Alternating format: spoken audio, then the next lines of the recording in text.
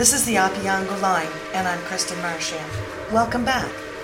We're here again today at the old Barry's Bay train station, the last of its kind in all of Canada, as we told you last week. We're here again to tell you a little more about your very own global village on the World Wide Web. Today we're introducing a new segment. It's called Beside the Fire, and it's dedicated to the great art of storytelling here in the township of the Madawaska Valley. Something must be in the water around here, for if you stop by the post office or at the train station or practically anywhere in Barry's Bay, you'll often hear some of the strangest conversations. People talking about things that have happened to them or things that they have seen during their long years growing up here, or stories about some of the strange characters who once lived and worked in the area. So today, we'd like to introduce Mark Werke, a high school teacher, but better known as one of our local historians. He's here with two guests who are consummate Barry's Bay storytellers, Greta Bloskie and Theresa, who also happen to be two retired school teachers who once taught in and around Barry's Bay, and who will pick up on where we left off last week when the Opeongo Readers Theatre performed the Old School Barry's Bay 1894. And told you the wild story about what happened to our first ever school teacher, Nellie Irving, when she came to town in 1894. Over to you, Mark. Thanks, Christian. Just so our podcast audience knows, we're here today in the old Barry's Bay Railroad Station in front of a live audience. My first guest is Greta Bloskie. I didn't attend kindergarten, so I didn't have Greta for a classroom teacher. When I was in grades 1 to 3 at the old St. Joseph School, she was responsible for the library and I was an avid reader. Later at St. John Bosco, when I was in Zita Glovchesky's class, Mrs. Bloskie taught her health and language arts programs, while Mrs. Glovchesky taught the other students music. I remember Mrs. Bloskie making us all write a courtesy essay for some bad behavior, which I no longer recall. Greta was born and raised, or as we say around here, bred and buttered in Barry's Bay. And she spent almost 50 years in area schools from 1942, when she started grade 1, until 1989, when she retired. She was educated here, and she came back here to teach, so that gives her a very unique perspective on local education. Greta, tell us a little about your first day in school. Which school was it? Who was your teacher? What was life like inside that classroom and even outside in the playground? Oh, I barely remember that time. Mm-hmm. But I do remember that my parents spoke Polish at home. And I had a bit of a problem when I got to school. But other than that, I think I adjusted quite well. Do you remember who your first teacher was? Sister Leona Harrington, yeah. Well, very good. Were most of the teachers... She was raised in Killaloe, I think. Oh, yes. Were most of the teachers sisters, or religious sisters? The St. Joseph School was staffed with all St. Joseph teachers. Okay. Mm-hmm. There were 8 classrooms in the school, mm-hmm. and they all had St. Joseph sisters. Oh, very good. Can you tell us a little bit about the girls' entrance and the boys' entrance, and how in Barry's Bay that was interpreted into a boys' street and a girls' street? Well, I'll tell you, I didn't pay too much attention to it. I just walked down Dunn Street to the school. Yeah. Okay. And the boys didn't dare come across. What was the consequence if someone walked on the wrong street? Well, I never had that problem. Good. After you finished primary school, tell us a little bit about where you went to high school, especially how you managed to find somewhere to go to finish grade 13. Oh, I was in St. Joseph's from grades 1 to 8, and then 9 and 10 and 11 and 12 were over at the old high school, which is now occupied by the beer store. Oh, yes. That property. And the rink was right beside that, right beside the high school. So we used to go over there often for gym, okay. For skating and whatever. But, yeah. So I went to grade 12, 11, 9, 10. In grade 9, we had Sister Mildred. And in grade 10, we had Sister Adrian. In 11 and 12, we had Sister Rose. And then there was no one here to teach the grade 13. So I made my way to Toronto to St. Joseph's on the corner of Bain Wellesley. And that's where I had my grade 13. And there were also over 600 girls in that school, too. And it was a boarding school, college school. And was that challenging? Was that difficult? Did you find it hard to leave home to go to the big city? Not really, because my brother, I think my parents had an ulterior motive for sending me there, because my brother went to Regi in Kingston from grade 10, 11, 12, and 13. And he was away for 4 years, Regiopolis College School. So I guess they probably wanted me to have boarding school as well, some training, I don't know. Now, Greta, everybody old enough to remember knows that you weren't just going to high school around here. When you were 15, you managed to learn how to drive a standard transmission. And when you were 16, you actually earned your taxi license and drove a cab in Barry's Bay back in the early 1950s. What was that like? Well, my dad had the taxi business. He was a contractor, a carpenter, and he decided to go into the taxi business. So, of course, he always had 2 cars, so someone had to drive the other car. So I went to Combermere. Mr. Waddington was in charge there, and I received my operator's license at 15. So I was allowed to drive the taxi car, but no other car. And later on, when I turned 16, on the day I turned 16, I received my chauffeur's license. So then I could drive anything, a truck or I guess a bus if I had one. But after you started teaching, did your taxi driving experience ever come in handy? Oh, all the time. I drove taxi all the time. Okay. Yeah, I always helped. Okay. Yeah, even when I lived at my dad's for a number of years, we always I drove. Carmen would know that. He's a neighbor there. Very good. Also in the 1950s, you went off to Teachers College in Ottawa. Can you tell us a little bit about that experience? Oh, Joan Landon and I went to Teachers College, and there were all different programs at that time. They were just initiating these programs. And I was in the 1-year program, but Joan Landon and I went there, and we did a lot of things. Things we wouldn't do in Barry's Bay. Will you share any examples with us? No. So when you graduated from Teachers College, you began your teaching career in a little country school northwest of the village. I think it was SS number 8 in the Pog Lake area. Describe, if you can, your first day in that schoolhouse. Oh, well, I think I was prepared for it. And it was on the first Pog Lake Road. You know, there are 2 Pog Lake Roads. Okay. There's the one by Hildebrand Street, and then there's the other Pog Lake Road. And my brother was teaching at SS number 1, Sherwood. That was on the other Pog Lake Road, and I was on this one. Yeah, there were a lot of kids, so there was a very large group of pupils. I think there were 38 or 40. Yeah, and it was the schoolhouse, the regular schoolhouse. There was a, what should I say, a wood stove in there, and then outside we had the pump for water. You know, we had the pail, and we had, and I think I adjusted all right there. And you would have had all grades from 1 to... I had all grades 1 to 8, yes. 1 to 8. Mm-hmm. And how was attendance back in those days? Did people show up every day? Fairly good. Oh, good. Yeah. They had to walk, all the kids. Yeah. Children had to walk. And I'm told that in 1957, Father Mack hired you to come into town to teach at St. Joseph's. Yes, because you did an article on Father Mack, and you omitted that. I did omit that.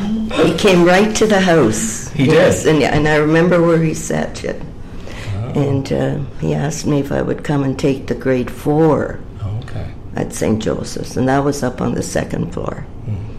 And what was your thinking behind switching from the public school into the Catholics or the separate school? Well, I think I made the transition very well. Just, yeah. I always usually tried to be very positive. I'm not always like that anymore. I also know that you taught at St. John Bosco for a number of years after it opened in 1965, and then you returned to St. Joseph's School to establish their first kindergarten in 1967. Mm-hmm. That must have been pretty exciting.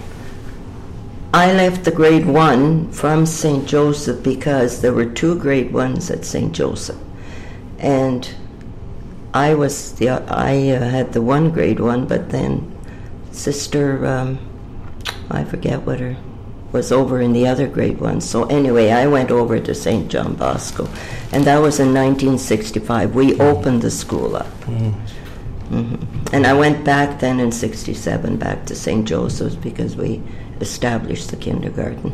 And what was that like, establishing the kindergarten? Were parents supportive of a new program like that, or were there That was challenges? a lot of work. I bet. Setting up. It was the local school board that initiated that program, because the county board didn't come in until 69. Okay. So anyway, it was, and Jack Golka was the chairman of the board at that time. Okay. So, Do you remember? It was a lot of work setting it up. Yeah. Do you remember anyone from that first kindergarten class? Oh yeah. Yes, I do. Mm-hmm. Anything in particular that sticks in your memory? Well, Michael Glovchevsky was one of them. But your nephew. Yeah. Mm-hmm. There were a lot of kids. Very good. Well, thanks very much, Greta, for your stories and your insight into old school days around Barry's Bay, beginning around the time of World War II and almost up to the end of the 20th century. We'll take a short intermission now, and we'll be right back with our next guest, Theresa Prince, in about 10 minutes. Welcome back. We're here in the old Barry's Bay Railroad Station with the host of Beside the Fire, Mark Wormke, as he's joined by his next guest, Theresa Prince. Over to you, Mark. Thanks, Kristen. Theresa Prince is well known by many of you, not only perhaps as one of your school teachers here in the township of Madawaska Valley during the second half of the 20th century, but she's also a well-known author of several books that deal with local genealogy and history. Welcome, Theresa. Thank you. Can you tell us about your first day at school? When was it? Where was it? Who was your first teacher? And what was it like inside the classroom? Going to school was a 3-mile walk, one way. I remember my very first day of school. That particular morning, my whole family set out quite early. My parents and my youngest sister were taking the bus to attend a wedding in Wilno. My oldest sister was in the wedding party. So that left the 2 girls and the 2 boys to go to school. When we got to Barry's Bay, we parted ways. The girls went up the girls' street and the boys went up the boys' street. And the rest of our school days continued in that routine. Now, I know you grew up on a farm on the west of Barry's Bay on the far side of Mintus Hill, right? That's right. And what was it like, coming from the country into the village to the school in the village? Was there a difference between the country kids and the village kids? Only the farm kids stayed at school for lunch. And when it rained, we took shelter in the horse stables across the road from the school. And when the horse stables were torn down, we stood under the big pine tree in the schoolyard. When they built St. Mary's School, they cut down the pine tree. So on extremely cold winter days, we went over to St. Hedwig's Church and we made the Stations of the Cross. Now, teaching was not a profession that you came to easily. In fact, I'm told you had to struggle against the odds to become a teacher. Tell me about dropping out of high school and then working your way back to complete your high school and then attending Teachers College in Ottawa. When I got to grade 11, I was faced with a big obstacle. Back in the 60s, there was no full funding beyond grade 10. So after a month of borrowing and sharing textbooks, I quit high school and I took a housekeeping job in Killaloe. I remember that first day so well. I cried the whole day. I wanted to go to school. I can still feel the tears stinging my eyes. and the tears refusing to stop. But I was determined. As I dried up my tears, I was determined that I was going to save enough from my $60 a month salary and go back to school. So at the end of my year in Killaloe, I still didn't have enough money to continue. And first I had to complete high school before I could go to teachers college. So I took a nanny job in Barry's Bay for a year, and that was followed by another nanny job which lasted from September to December. And just before I was to leave the position, the Singer sewing machine man was visiting the household, and the lady of the house asked if I wanted to buy a Singer sewing machine. And I said, I'm thinking of going back to school. So the family encouraged me to go and see the principal at the high school. I didn't know if I could catch up after being away for 2.5 years, but I was determined. Very good. And so you finished high school here, and then were you in a situation like Greta where you had to go elsewhere for grade 13? I did. There was no grade 13 in Barry's Bay, so the little high school I went to was staffed by the Sisters of St. Joseph, and there was only 3 sisters. Sister Alberta was very kind, caring, and supportive of me. And for grade 13, she found a boarding place for my sister and I at some of her relatives in Renfrew. Oh. So I attended St. Joseph's Academy. Okay. And you went to Teachers College in Ottawa. I did. When you finished there, you came back to the area. Did you ever think about teaching elsewhere? Why did you come back to Barry's Bay when you could have had the bright lights of the city? I never wanted to go to the city.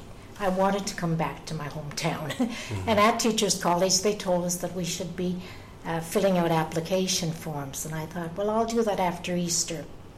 So during the Easter weekend, the chairman of the local school board and the principal of St. John Bosco School walked into the farm through the snow. They had to park on the highway.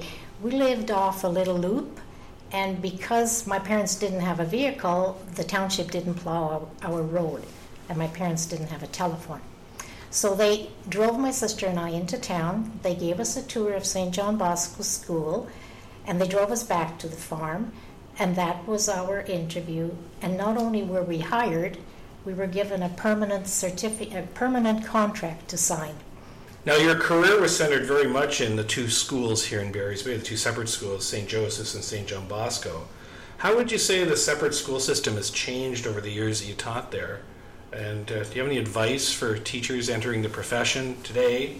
And if you could speak to students, how would you encourage them? Okay, changed.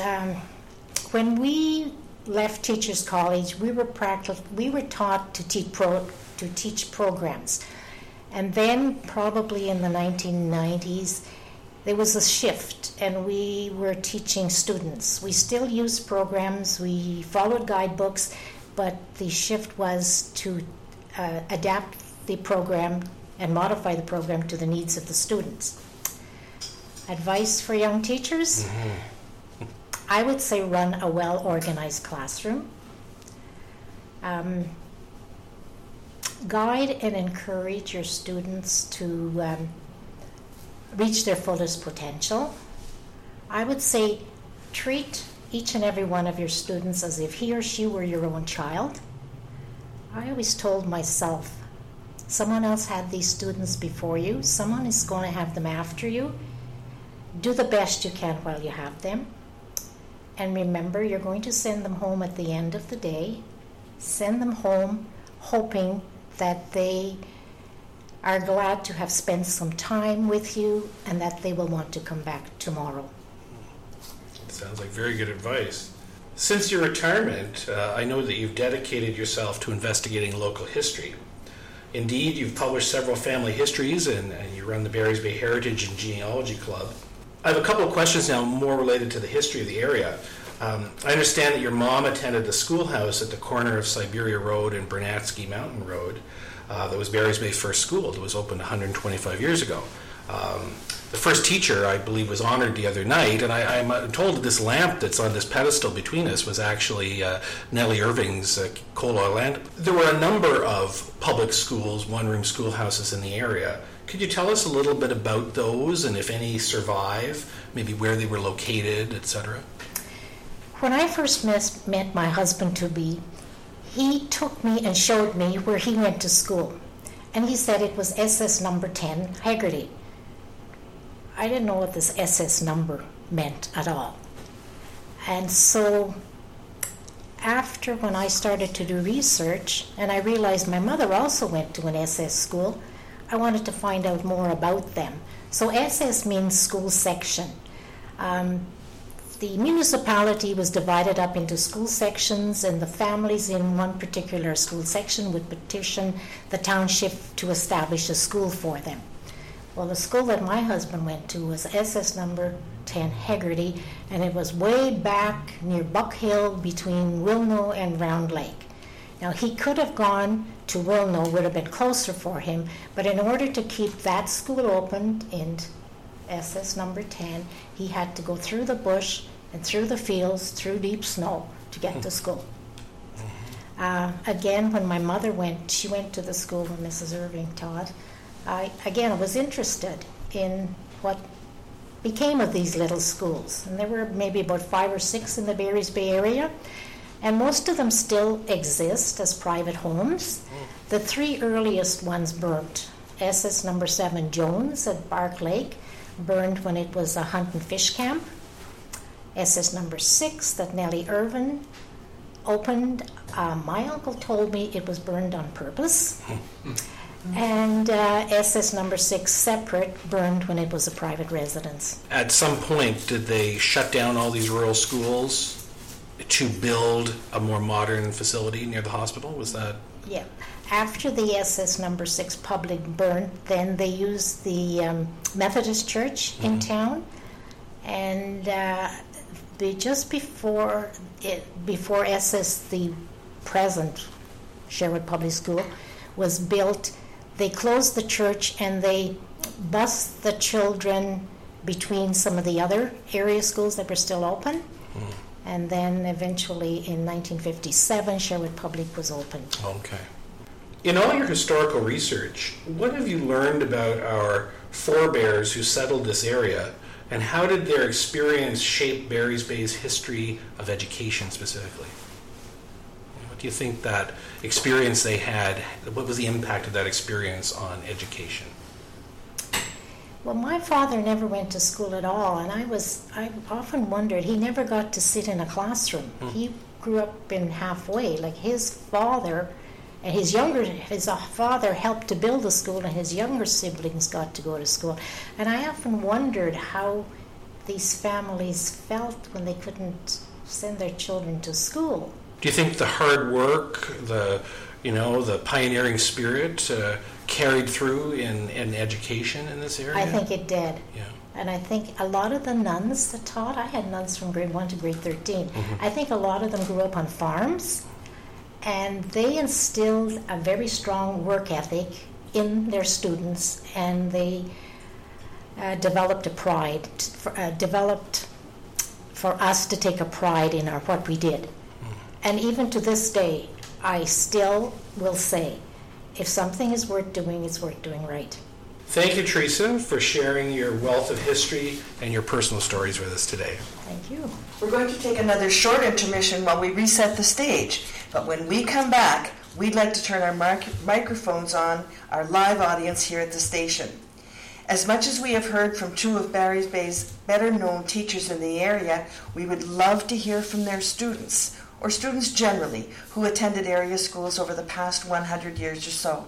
For that reason, we'll set up a microphone, and we'd like to hear your stories about going to school in the area in the 40s, 50s, 60s, and on. And whether it's a student about having to do with Greta Bloskie or Theresa Prince as your teacher, or one of those many infamous stories about walking down the boys' or girls' streets to St. Joseph's back in the day, please come back after the intermission and let us know all about that. If you dare, why you got your strap, and how many times. Welcome back. And now the real fun begins. But before we get some volunteers to come up to the microphone, let me turn it over to Mark Wormke. I'm told he has a story or two to tell about his school days here in Barry's Bay. I have some vivid memories from grade 1. My teacher was Sister Alice Ryan, whose religious name had been Sister Raymond. Because I didn't attend kindergarten, grade 1 was my first separation from my parents, and I remember crying every day for the first week of school. On a happier note, when Shrove Tuesday rolled around, Sister asked the class why we called the Tuesday before Lent Pancake Day. A student who shall remain nameless, but who had been teasing me quite a bit about that time, raised his hand. "Oh, sister, pick me," he said. When she called on him, he stated authoritatively, "Because it's the Feast of St. Pancake." The laughter of school children can be cruel, but I enjoyed it. Does anyone else have a story that they'd like to share about St. Joseph's School? Perhaps there were some hijinks on those covered-in fire escapes on the sides of the building. Or maybe there was a memorable pine cone fight in the pines by the Ball Diamond. Any stories anyone like to share? Maybe there was a strap. I think Bob Corrigan looks like he needs to tell us the story. I don't think I can match the stories I've been hearing, though, but we lived 2 buildings away from the school. That was for most of my career there. And that meant that I could get up very late in the morning because I didn't have far to go. And on top of that, we lived on the boys' street, so that made it really simple. My sister, however, had to walk half a block towards downtown, cut across over to Dunn Street, and then walk along the girls' street to the door to go in. So those were interesting things. And I remember also another story. There was another boy called Bobby. And I remember the nun saying to us, "Okay, we've got 2 Bobbies in the classroom, so that's a problem. Would one of you be willing to be called Robert instead?" So I said, being agreeable as I always am, I said, "Sure, you can call me Robert." And it never did happen, though. She kept calling each one of us Bobby. I guess she thought it would be wrong to change somebody's name. We were lucky on Dunn Street because we had Mrs. Rosie Stultz there with the little store. And if we had a penny, we'd drop in. And we'd get a handful of candy. So we enjoyed that part of it. Yeah. And on your street, you had Siegel's store. We lived in Siegel's Yeah, store. and Thaddeus and Casimir were in my class, too. Ah. Yeah, so I don't know. They were okay. They were on the boys' street. Well, I never got the strap, but I went back to school one night to break snowmen. It was in the wintertime, and I got caught by the principal, and she pulled me into the office, and she threatened to give me the strap, but I was always a little bit mouthy, so I was talking back. And so she gave me a slap across the face because I'd been in some trouble earlier in the day and I hadn't been dealt with properly for that. Anyhow, I was afraid to go home because I could still feel it on my face, and I was afraid that I would get in more trouble from the handprint when I got home. So I was late getting home that night. But I think that was grade 3. I deserved it, and we became quite good friends later. She was very supportive of my teaching career. So, Sister Kat. So what other students were here in Barry's Bay? Sean Conway. I'll bet you've got a story or two. I remember hearing something about the sidewalk between the high school, that there were people that were students at the high school who were... That was the high school. You see, that was postmodern.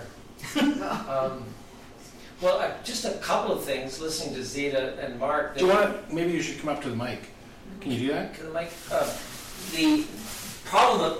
Doesn't have mic experience. No, I don't. But the problem for students in the old days of, particularly the big separate school complex at the end of down by St. Hedwig's Church, was the dispersal or the distribution of local candy places. because if you were a boy, I got the strap at least twice for being a found-in at Julian Hearn's candy bar with my first cousin, Marie Conway. And that, of course, was on the Girl Street. And I can't imagine Greta Bloskie would ever have been found over on at Coulis's, August Coulis. They had a little store, right? Yes. And so the problem was that the Boy Street and Girl Street essentially ran parallel from Main Street, up the Opeongo line down to essentially the Ball Diamond. And there were 3 or 4 or 5 little stores. Hearn's store, Coulis's store, Stan Polbesky's store, Yanta's store. So gender and candy could get you what it got me on occasion, which is the strap, because the store I wanted to go to was at on Dunn Street. A couple of just other quick observations. Bob, do you remember the day? I remember the day that Leslie Frost and Jim Maloney showed up, because it was the day the hospital opened, which was, I was in Bloskie's, or in Greta's sister's class, grade 4, I think it was 1960. And I just remember being told what would happen to us. We were marched at a certain point from the school out to the hospital. And what we were told would happen if we, as some of us were wont to do, misbehaved in the presence of Mr. Maloney, who was our local member and cabinet minister, and Mr. Frost, who seemed like your grandfather, a very nice man, I remember he seemed to be. And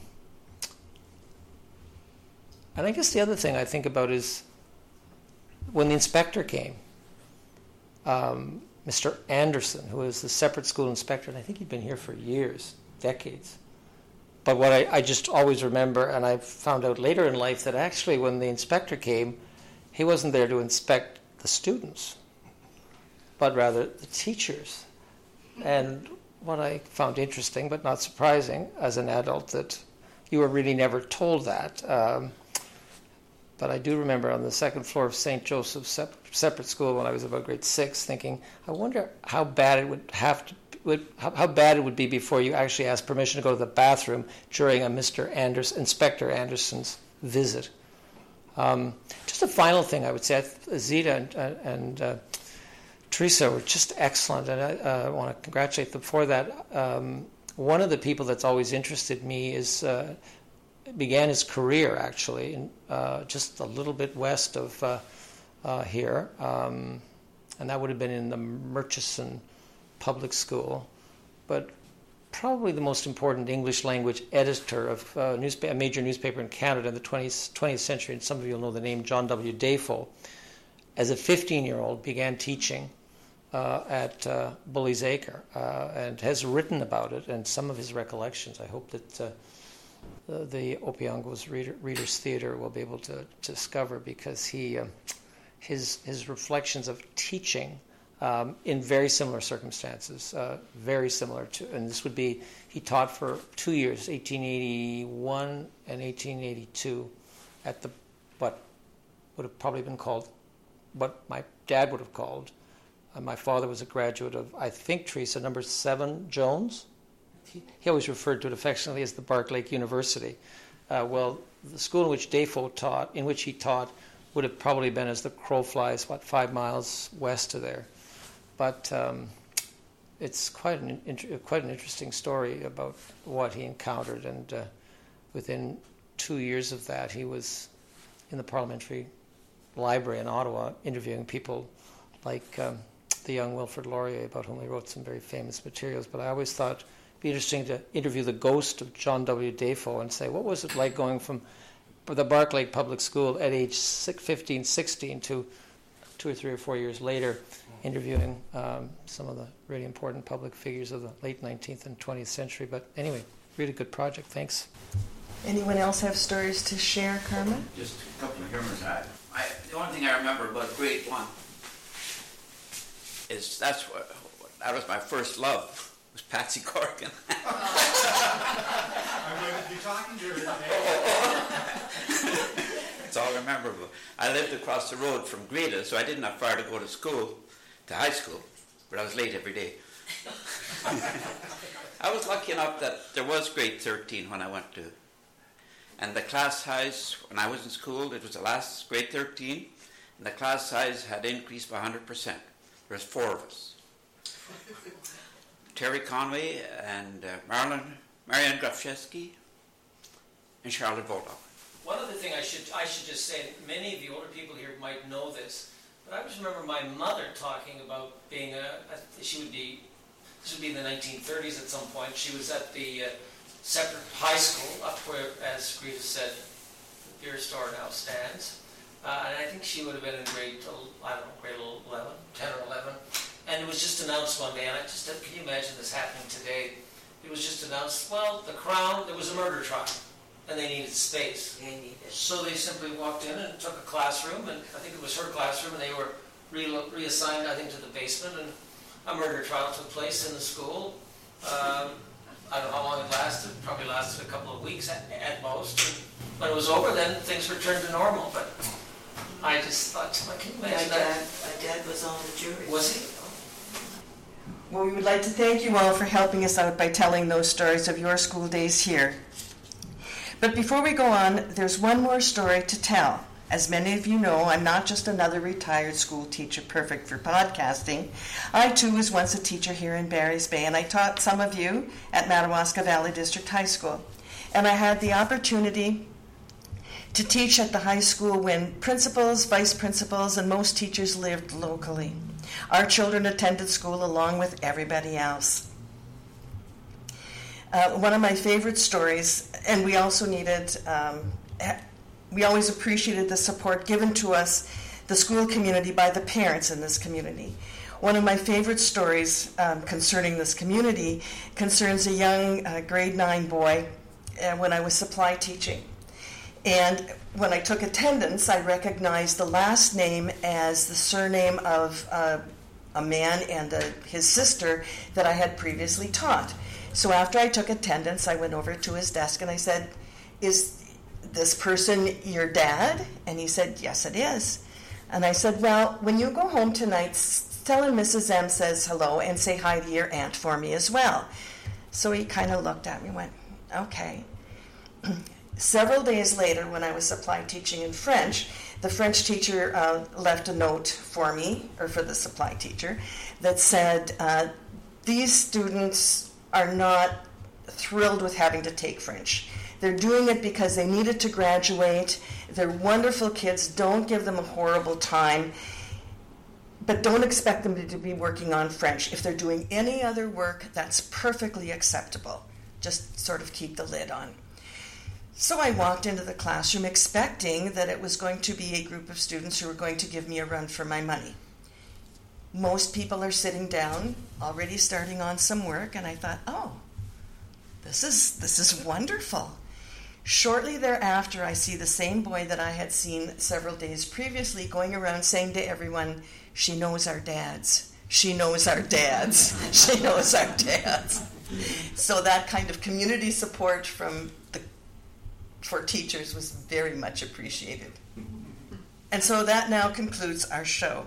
We hope you enjoyed it, and we look forward to having you come back and visit us here at the old Barry's Bay Railroad Station. Our show today was produced by Barry Conway, and for Mark Wormke and all of the station keeper volunteers who make this, the Opeongo Line podcast, possible, I'm Kristen Marchand. Good night and good luck.